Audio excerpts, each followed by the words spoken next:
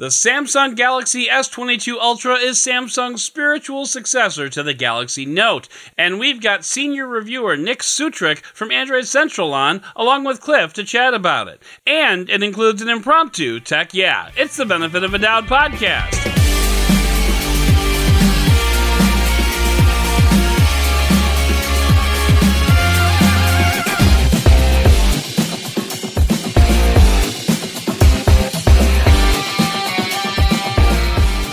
Welcome to the Benefit of a Doubt podcast. I'm your host, Adam Dowd, and this week it's time for our full review of the Samsung Galaxy S22 Ultra. Cliff and I both have the Ultra, and so does Nick Sutrick from Android Central. The only difference is he actually reviewed it, and I'll be honest, it's been kind of refreshing just using a phone and not having to examine every nook and cranny. So since I'm lazy, Nick's going to do all the work for me.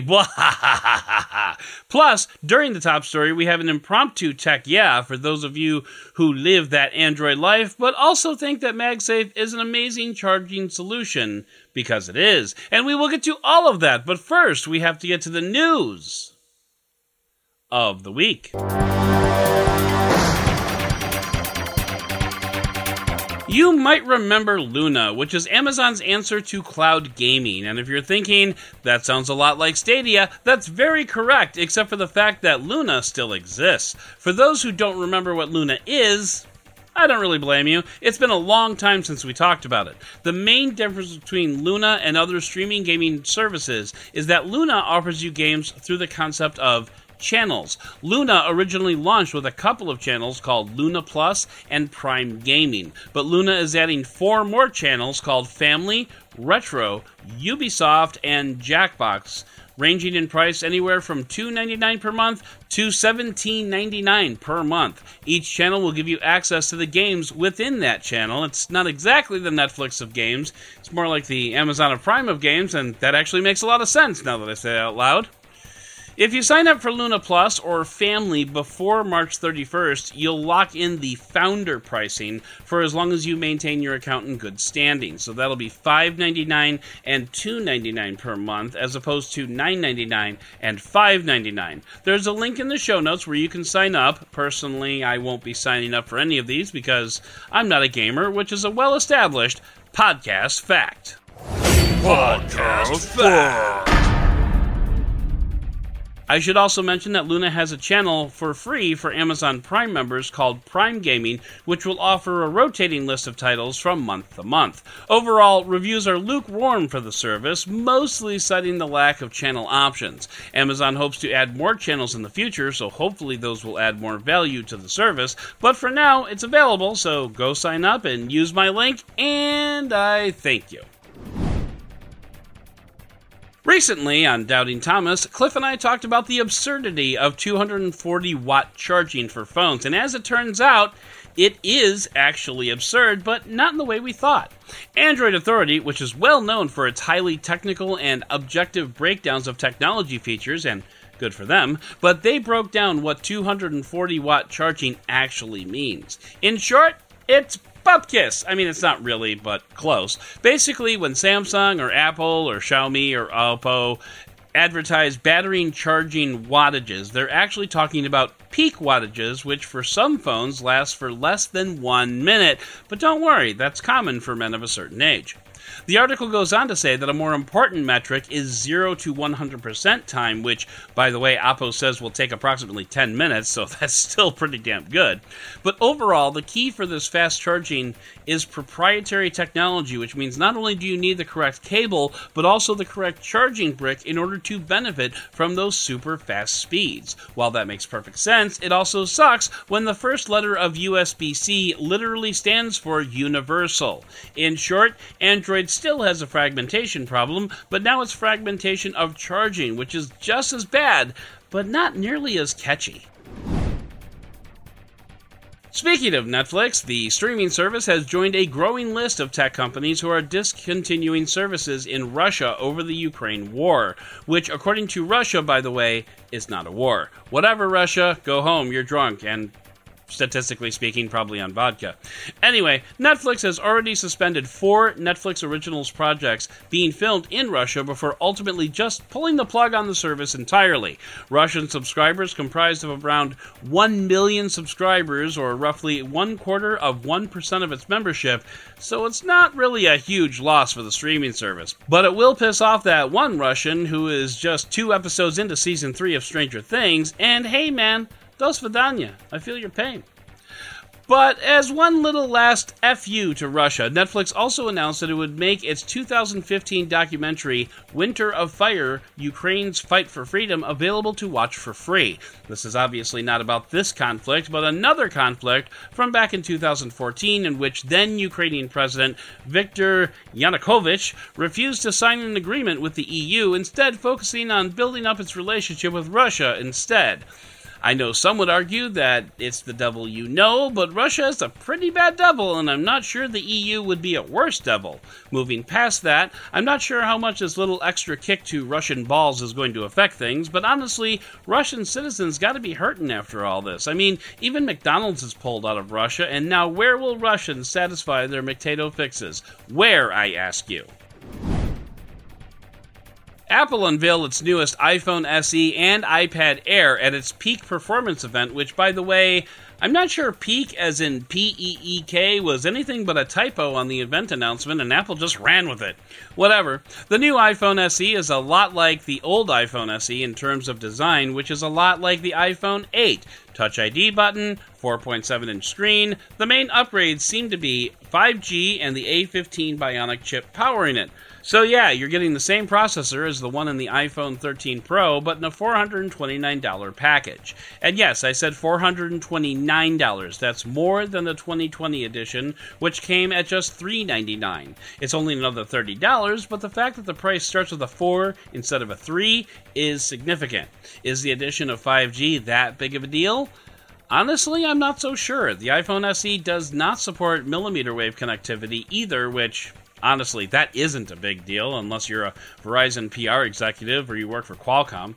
Millimeter wave might have its place, but it has yet to demonstrate anything approaching valuable. The iPhone SE also has just a single camera, but now that's backed by the A15 processor, so you should be able to squeeze more out of it. I don't think I'll be reviewing it, unlike the 2020 version. I'm already comfortably moved into my S22 Ultra, and I have a freelancer doing it for Digital Trends. But I'm honestly not missing it either. I didn't particularly enjoy the 2020 version, mostly because it was too damn small, and since this phone is the exact same size, guess what? It's still too damn small. Apple also introduced the 5th generation of the iPad Air, and this bad boy is powered by Apple's super powerful M1 processor, also found in the MacBook Pro, the MacBook Air, and others. But to steal the criticism of one of my freelancers at Digital Trends, the problem is that this tablet starts at just 64 gigabytes of onboard storage for $599. The conundrum here is that if you are performing tasks that require the M1 processor, you are going to need more than 64 gigabytes of storage. If you aren't, then you don't need the M1. Like, once that story was pitched to me, I'm like, oh yeah, okay.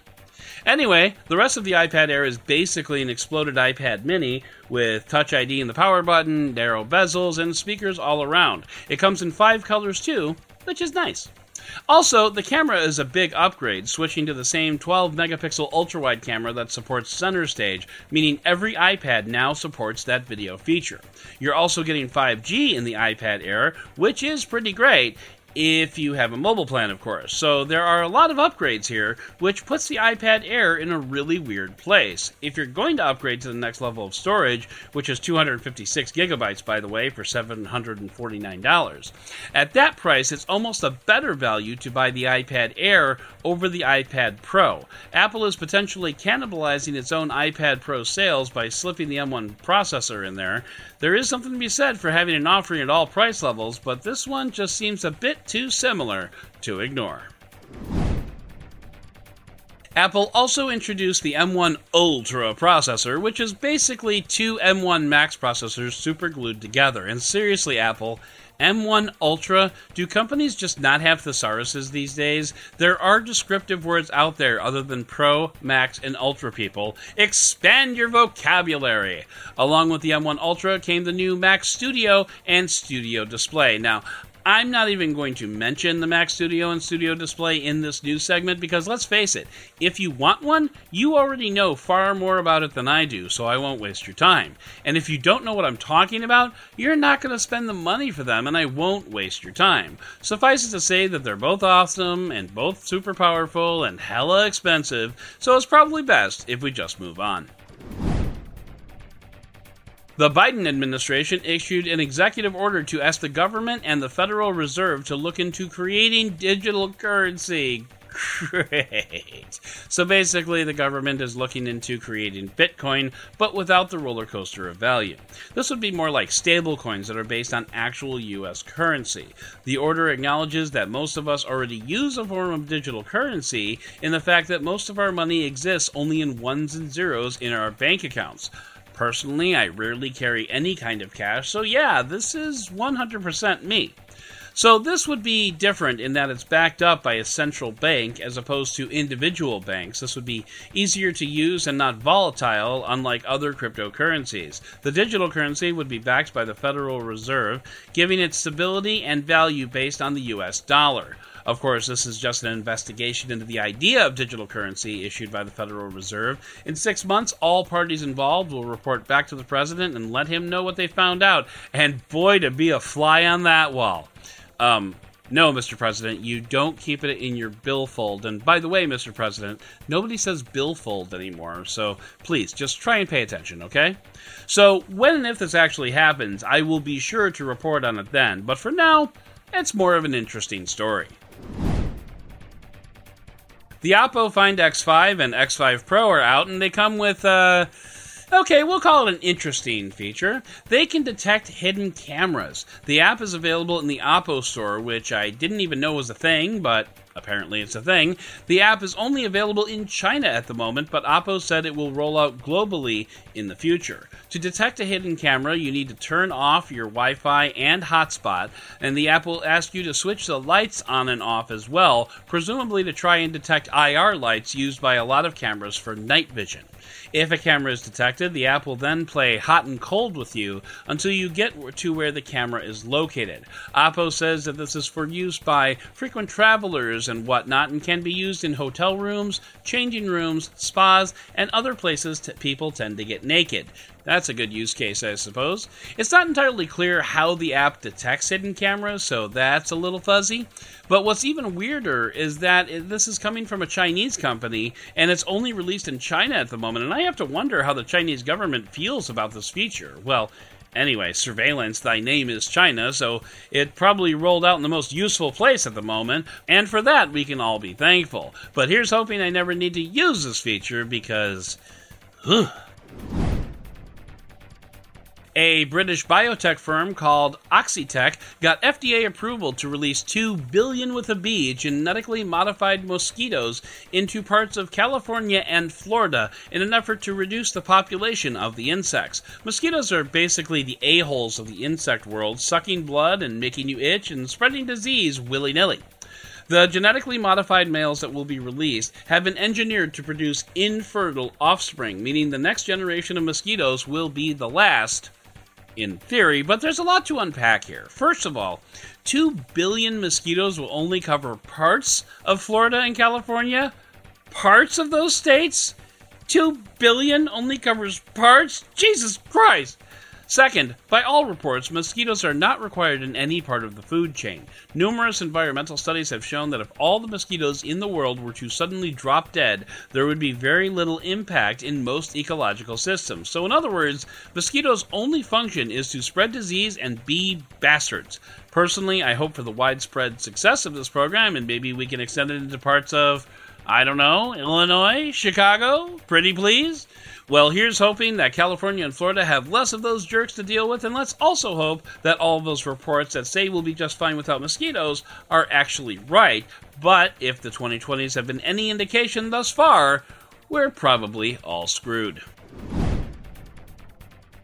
And finally, you might think that America is all about excess, and well, you'd be mostly right. How else would you describe a single country that contains Las Vegas, Disney World, and approximately 32.6% of the world's wealth, despite only having 4.25% of the population? And all of that is nice, but nothing says excess like, I don't know, 110 feet and 1 1/2 inches of limousine. There's a story here because, let's face it, there has to be. So the original American Dream limousine, that's the name by the way, was built in the 1990s by Jay Orberg. He's the guy who actually designed and built cars like the General Lee from the Dukes of Hazzard, racism notwithstanding, and Batmobiles from the Tim Burton Batman era, which for the record was about 11 Batmans ago, so try to keep up.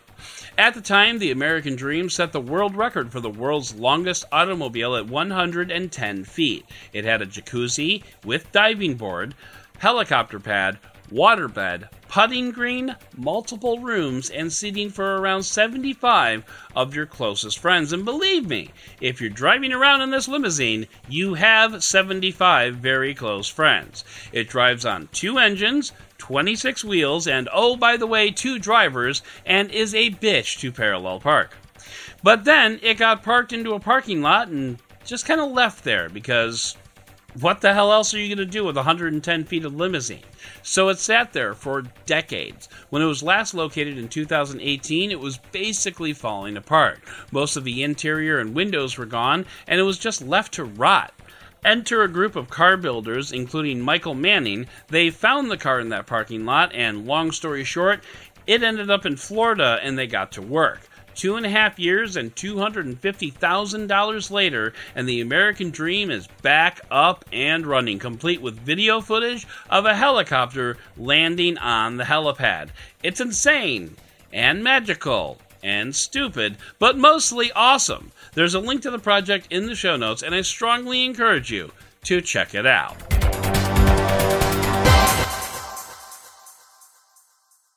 Nick Sutrick is a friend and former colleague who made a similar jump as me last year, going from freelance to full-time tech junkie. And now he's a full-time tech writer, and he's here to tell us all about the Samsung Galaxy S22 Ultra and how much he hates that goddamn phone. Nick, how you doing this afternoon? I hate it a little less this week than I did last week, so that's there's good. that.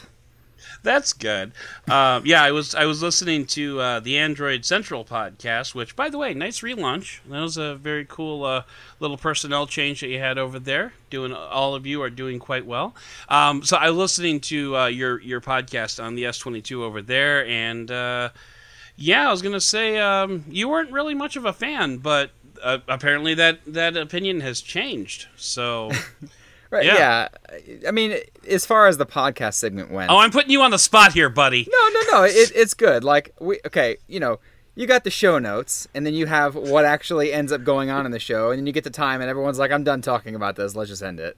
And I feel like we ended up focusing a bit more on the negative than I originally intended, but, Understood. That kind of happens sometimes, especially when you're just chatting about stuff. That pops up with the phone. A lot of times negative is the first thing you think of.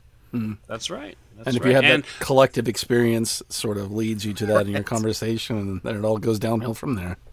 Pretty much. And for those of you who are not watching the video feed, Cliff Thomas is also here. Good evening, Cliff. How are you? Good evening. As usual, I am tired, and I am consuming caffeine so that I don't fall asleep on the podcast. Yeah, we definitely don't want you to pull a Ryan. Yes. Oh yeah. For some reason, I thought it was caffeine free. There's a diet caffeine free Diet Coke. I mean, maybe that's what I'm thinking of. There's so many different Coke somethings. Add a word here. Tell me about it. I highly recommend the new Starlight flavor that Coke just introduced, which is available in a zero sugar flavor. It tastes kind of like Cinnamon Toast Crunch combined with a little bit of vanilla. And Coke. Okay. That was all right. Huh. I can see why they would have sent that to Iron Gate, Virginia to test out. Anyway. I don't even know what to say to that. Like, what does that even mean? Right. Well, and actually, like, I think the small town guys outnumber the big city boys here, because Nick is not exactly from a booming metropolis either. So I guess I better keep these small town jokes to a minimum this time around. But anyway, why don't we just not talk about small towns at all, and let's talk about big phones instead? Nice. Because the Samsung Galaxy S22 Ultra is the spiritual successor to the Galaxy Note, basically. And, we've said that on the podcast here before. That's not a startling revelation. But, Nick, I wanted to start off with you, and I just wanted to get your high-level view. Like, what's your overall impression of the S22 Ultra? And this is your opportunity to start talking positively. There you go. So, with Samsung phones, I tend to really like the experience. Samsung software has gotten unbelievably better over the last couple of years. It was a low bar, but yes. What's that? It was a low bar, but you are right. Yeah, well, that's true. But, I mean, I would say, and I'm pretty sure very few people would argue that, it's easily the best version of Android right now. UI-wise, features-wise, it doesn't feel like a crammed mess anymore. You can add things in there as you want. Just generally, it's a good experience. I'm going to put it in a vote for the Pixel experience, but yeah, okay, we'll go with that. Now, granted, I prefer the look of the Pixel UI, but if I could get the Pixel UI with Samsung features, that would be, I'd say, pretty much the ideal phone for me. So, you could always theme the thing. They have a gajillion different themes. You download download Good Lock, and then you put Theme Park on there, and I'm sure you could get it pretty close to a Pixel phone. I actually haven't tried that yet, but now that I say it, I'm pretty sure I'm going to try it. So. I didn't even understand challenge what accepted. You said, so it's fine.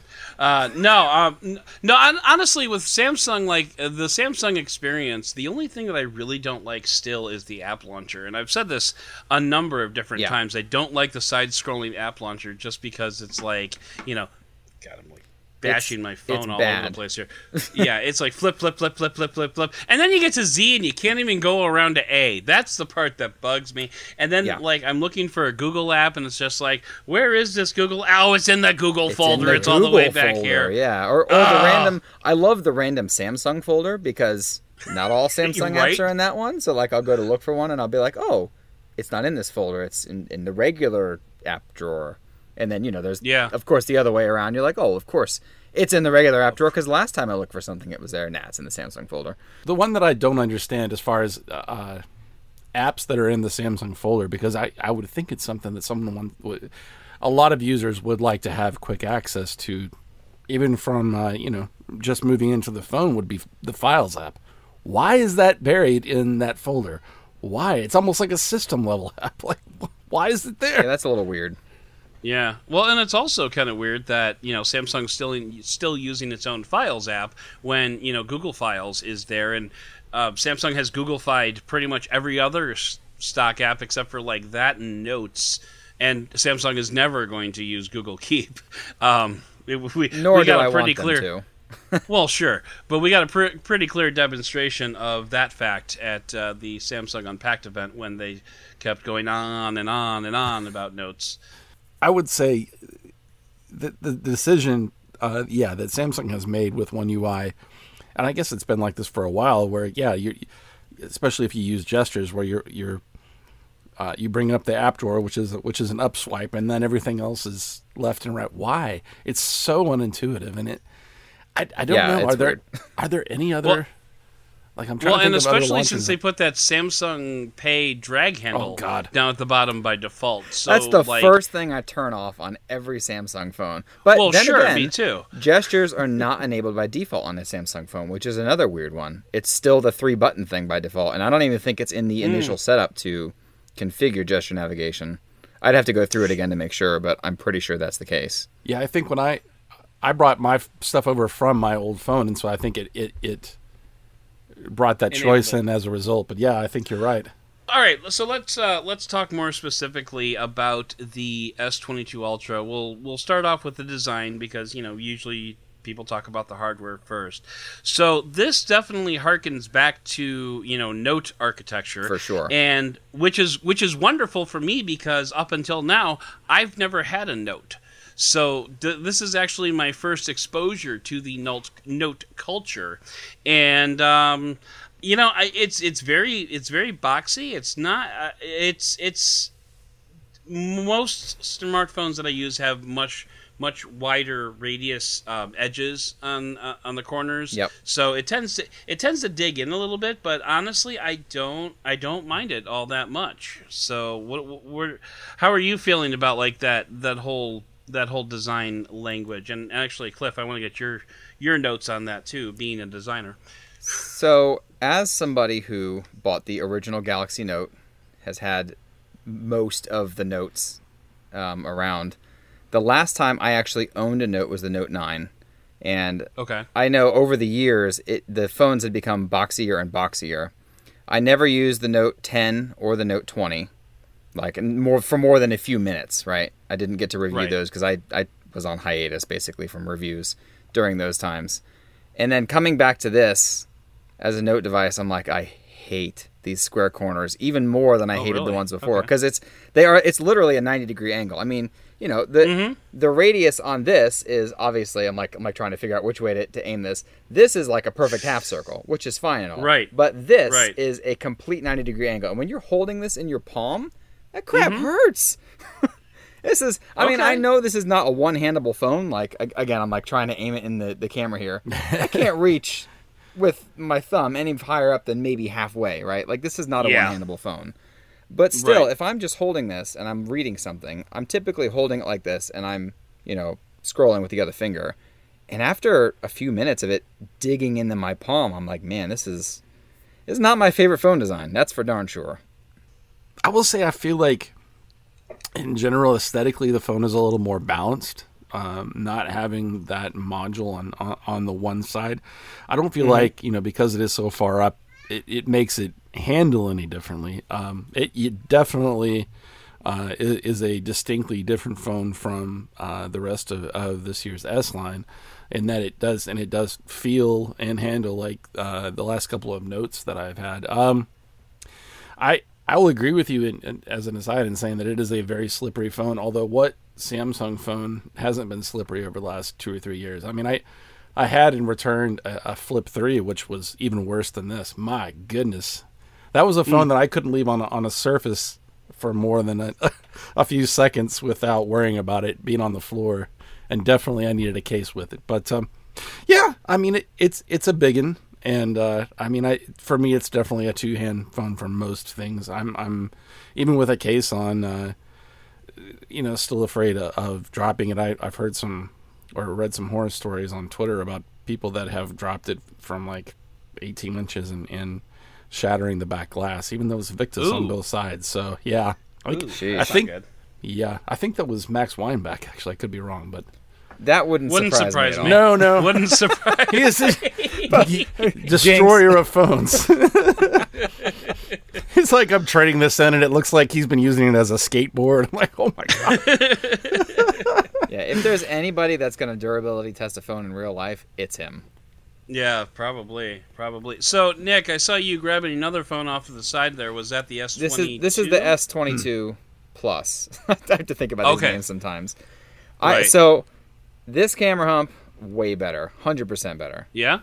Yeah, I mean, at least from a reviewer's perspective, every time I pick this thing up, I have to, wash it off to get all of the lint and crud off of the lenses. And, I'm sure for, true. A normal person, that's not a big deal. But when I got to take pictures of this thing all day, I have to, spend 10 minutes in Photoshop cleaning the dust off of it, even after I wash it off. It drives me nuts. I mean, that's me for every device, but yeah. This is definitely more prone to it than usual. It's like Huawei devices back in the P20, P30, they were really bad with that too. And it was kind of the same reason. They had those protruding lenses, and it's just, you pull it out of your pocket and it just grabs every bit of lint in there that you didn't realize was in there. If you put a case on it, though, it completely solves the problem. And, it's one of those things where it's like, okay, yeah, this design is, I think, more aesthetically pleasing. It's more practical. It's just better overall. But most people put a case in their phone, and you don't even see the thing, and nobody cares. So, I don't know. Very true. Speaking of cases, I'm going to take the opportunity to do kind of an impromptu tech and I want to talk about the case that I have on my phone. You may notice it has a MagSafe circle on the back of it. This is something that really every case manufacturer should do, and I'm specifically calling out Zag because Zag actually has like snap accessories that it makes specifically for iPhones. Like they have the snap ring and the snap adapters and like a whole bunch of other snap accessories. Zag, you really need to get on this. But anyway, this is not Zag. This is a different brand whose name escapes me, and I'm going to look it up as we talk. But so I actually, speaking of Max Weinbach, I got this recommendation from him because he was showing it off, and everyone's like, I forget what, like nobody was focused on the fact that this is a MagSafe case, and yet it was. So this is, the name of the case is called Galapple, so Galapple. I don't know what that means, but anyway. So, I mean, it's a clear case, and, you know, you can see it's got a nice tight cutout where the camera hump is, but it also has the snap ring built into it, which I've got, I don't know if I switched off the tab, so I don't know if this is even in frame anymore. Oh, no. But yeah, so I've got, can I reach it? Okay, so this is like a little, this is an anchor, charger thing, which may or may not have been a tech I don't remember. Link in the show notes. But anyway, so the snap ring just snaps right on there, and you can't quite see it because it's just the cable isn't long enough. But here, if I do this, here. Scoot the camera. So what you're saying is, if you've got a lot of accessories for Apple stuff, then you should get this for your Samsung phone. You could buy the accessories after you buy this for your Samsung phone. And then you have it for your Apple phone if you decide to switch later on. But no, I mean seriously, the snap ring is awesome. I have a snap one of the Zag snap phone holders in my car where I just like stick it on and it magnetically charges. The only downside I'm going to say about this, and I think this is, I don't know if this is like common to Android phones or just Android phones and magnets or something, but like if I put this on a MagSafe charger, 50% of the time it will fill up to 100% and then stop charging, and then it'll just sit there on the charger not charging, and then I'll wake up in the morning and the phone's back down to like 80% or something like that, which really irritates me. That's and weird. It's happened with this. It's happened with the Zag ring snap adapters that I've put onto cases, and it's happened on multiple kinds of phones too. So like I don't know why it does that, but it's kind of irritating.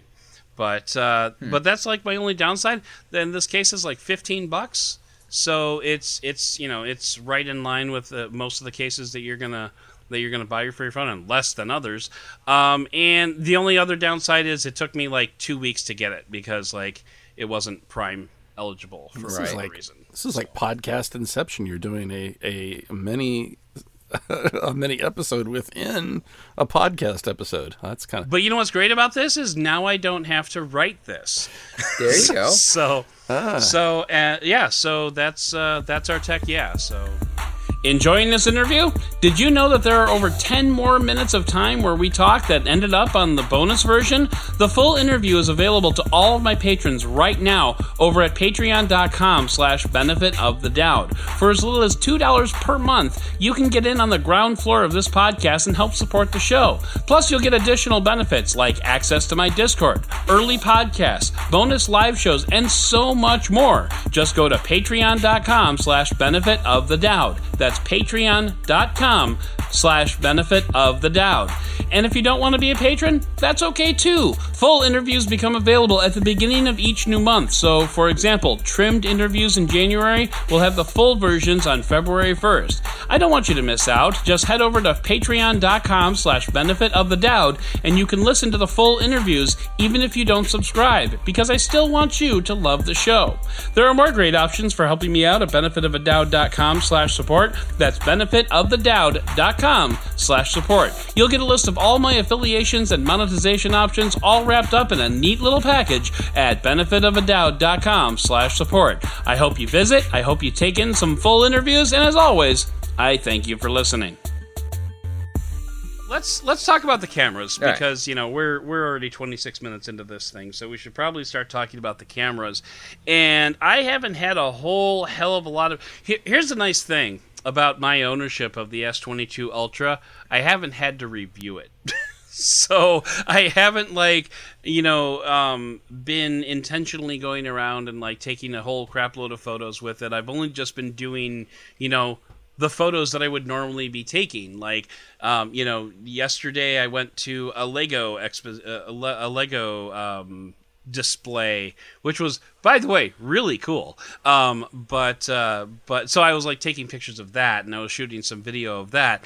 But otherwise, I haven't had to go out in sub-zero temperatures and walk around my my city town hall like I normally do. I haven't had to bribe my daughter to do any jumping around like I normally have to. So it's been kind of nice. So Nick, since you're the only one that's actually looked at this with a reviewer's eye, I'll just go ahead and let you talk.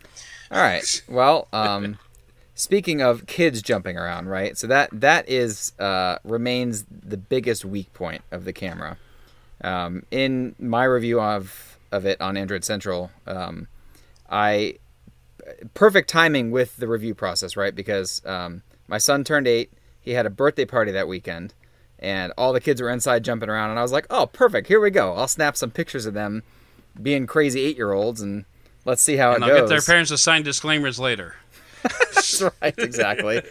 I made sure to not include a bunch of kids' faces on the review, so there's that. Gotcha. But yeah, I mean, the basic gist of it is if you're putting it side by side with the Pixel 6 Pro, or Pixel 6 probably as well, most of the time the Pixel 6 is going to get a shot that has a clear face in it, because Google went way out of their way to make sure that was a thing. And Samsung really hasn't yet. Now, since Shaka got our review unit for the video review on Android Central, he's been testing out different things with his dogs, and he figured out that if you swipe over on the shutter button and do the burst, right, which that's one of those things I always forget exists because it feels it's just so hidden. Who's going to remember to swipe down or over on the shutter button? It's kind of weird. 100% agree. Yeah, I think you can change it in settings too. I have to look to be sure. But in any case, if you use the burst mode, you can pretty much always pick out a clear shot in there. But, there's that whole, now I got to go through it and I got to pick through all these pictures and find one that I like. Maybe it's not a big deal to you. But for the most part, that was where I really found the camera to be weakest.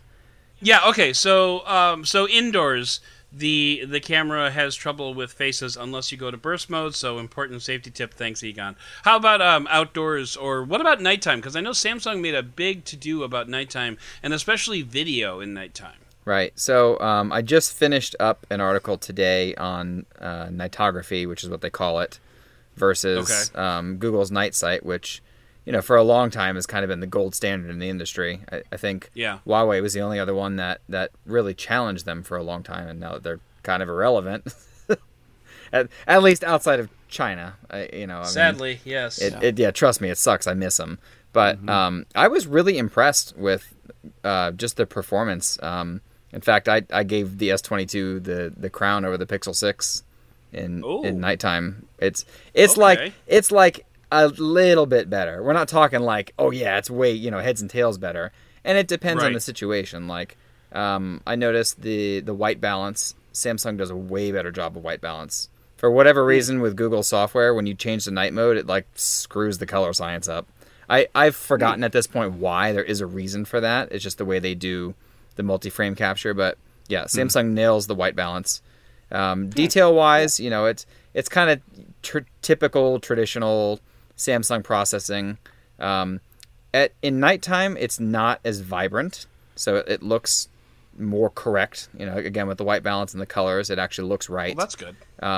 It's lacking a little bit of detail especially from the main sensor under night shots. Telephoto shots, so during the day, right? I'm sure everyone's seen the gajillion comparisons there are on Twitter or wherever else, right? zoom-wise, during the day, it's nuts. You're pretty much not going to beat it. I mean, there's almost no circumstance you're going to beat it. At night, though, it trades blows with the Pixel 6 Pro, which is, okay. I feel like surprising just because you're talking about a 10x optical lens versus a 4x on the Pixel. But then, of course, you got 10 megapixel sensor on the Galaxy versus 48 megapixel on the Pixel 6. Too many pixels in there. Right. So many pixels. That's right. Yeah, anyway, so at night, they trade blows. I would say that the S22 Ultra, again, maybe a slight advantage overall, but really for the most part, it's not as big of a difference as you see during the day. So I remember from my S21 Ultra review, at night, the aperture on the 10 megapixel 10x zoom was so small that it was basically unusable at night. Has that been addressed at all in this? Definitely. In this? Now, it has. Okay. Yes and no, right? Okay, so now let's not get too hasty when we say usable. Okay, so usable. Let's just start with the basics, right? Night mode, you can only go up to 10x zoom when you're in dedicated night mode. Okay. If you go to auto, there's no restriction. You go to 100, whatever. So it's kind of weird. It's like it decides when to use that, 10x optical sensor when you're in night mode, depending on the lighting conditions. But it's nowhere near as I guess, finicky, we'll say, as the S21 Ultra was. For the most part, like I said, you're going to get a really nice shot. And you might even want to use auto if you're zooming in really far, because it does a surprisingly good job with just a quick shutter snap, and you don't have to wait for the night mode to process all that stuff too. I'll be honest. Half the time I forget night mode is actually a thing. So that's the kind of thing I just want AI to kick in for me. Yeah. if you don't mind. And that's fair because it's the dedicated night mode is not even on the carousel by default. You have to go into other modes and you have to click add, drag it over, hit done. Like there's a lot of extra steps in there that I feel like most people will never do. So by default, the auto mode picks night mode automatically depending on the lux level and various other things. So if you're just have it on auto and you zoom in or whatever, it's going to do its thing or it's not going to do its thing. That's really the end of it. Gotcha. So I would say their software is smart enough to just keep it on auto and use it. I don't really think you need to use auto mode or night mode unless you're in a situation where you're not sure if you're going to trust the software's guidance. Then maybe put it on night mode. But for the most part, it's not necessary. Auto mode is great. What about for like video? Because I know they talked about the automatic frame rate adjustment, which, I mean, when they mentioned that, I'm just like, oh yeah, frame rate. That probably has a lot to do with like crappy night video, night videography. Well, yeah, I mean, look, there's so many camera sensors out there. As soon as the ISO jumps up, the frame rate just takes a nosedive. I haven't noticed any issues like that. The video on this is super, super clean at night. I know when the Pixel 6 came out, that was probably the biggest complaint I feel like I heard with the camera was as soon as the lights go down, boy, the noise creeps way up. So, yeah, I don't like. One thing I was really impressed with was how good the front-facing camera was on the S22 Ultra. Typically, I mean, it's a front-facing camera. I don't care about it that much. They're all pretty much the same. I mean, there's a little bit of quality difference, but I feel like most front-facing cameras are similar enough. This was noticeably better in every lighting condition. And then their portrait mode, they have that new, I forget what they call it. The AI, the AI portrait multi-sensor, the multi-pixel thing. I forget. I know what you're talking about. I don't feel like scrolling through my review because it's all the way on that monitor over there or whatever. Right. It's way too far. It's too many words. It's fine. That does an amazing job of identifying like even hair. Like if you got like a little errant ear hair or something, it's gonna pick that off and not blur that thing out. Like. Really? Okay. It's ridiculous how good it is. It is. And really for good. a hairy guy like me, that's kind of an important thing. So, that's usually for my portrait mode shots, I'll go outside and take a couple of photos having not brushed my hair yet, just to see how it does. And usually I get like splotches. Oh yeah. So Yeah, and this probably will not do that, or if it does, it'll do it way less often than any other phone I've used. It's very phenomenal. Cool. Now, from what I recall on my S21 review, the S21 FE, I recall the portrait mode being particularly good on that too. Probably not exactly the same science, but it wouldn't surprise me if it was like an early version of it, maybe that they were testing out. Yeah, I would think so too. Have you had a chance to download and play with Expert RAW? I used it a little bit. Yes, it's never something I'm going to use on a phone, so I didn't really spend very much time with it. But I know I have seen plenty of comments where somebody will point out, "Hey, it's a little soft. Like the image is a little soft. I wish there was a little more fine detail." Right. And almost always the first comment is, "Well, just use RAW." Okay, yeah. Because I have time to edit all my RAW photos. Yeah, exactly. Yeah. Just use RAW and spend the next 30 minutes in Lightroom, pulling out all those details before you post it to Instagram. That's going to garbage it up anyway. Exactly. It's like I don't even look back at most of my pictures anyway. I'm definitely not spending the time to edit the ones I don't ever look at. So.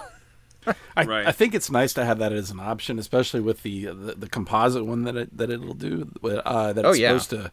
But, it's definitely not something, especially when, and I think you guys kind of made this point, that the majority of the photos that you're taking are in the moment with your kids or with your pets.